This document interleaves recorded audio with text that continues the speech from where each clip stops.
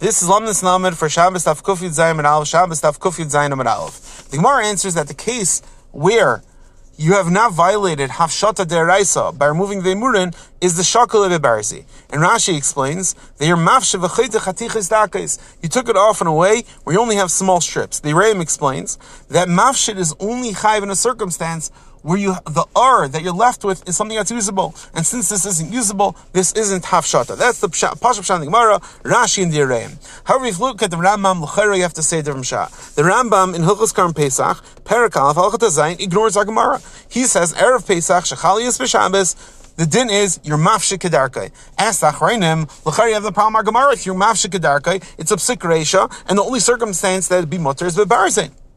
So Zog the Achrayim, we see a very important decide when it comes to psik reisha.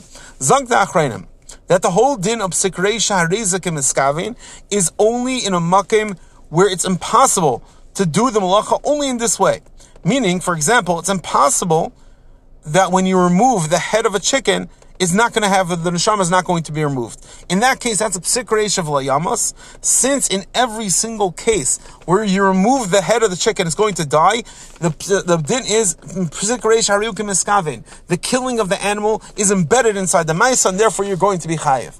However, in our case, since it's possible to do the hafshata in a way that won't be ba'ifin iser, meaning the shakal bebarzi, it's possible to do it in a ifin where it won't be aser, zok the achreinim, we don't say have the klal psik reish harizakim eskavin. Why? Because they're saying the side of psik reish harizakim eskavin is since in every single circumstance the maisa iser is going to be included. Therefore, we say that the maisa iser is embedded inside of your maisa heter. However, since it's possible in our case to do a hafshata without violating this iser, it's possible to remove the imur without being violating this iser hafshata because it's shayach b'barzeh. Therefore, the din of psik reish harizakim eskavin will not apply. Everyone have an amazing day.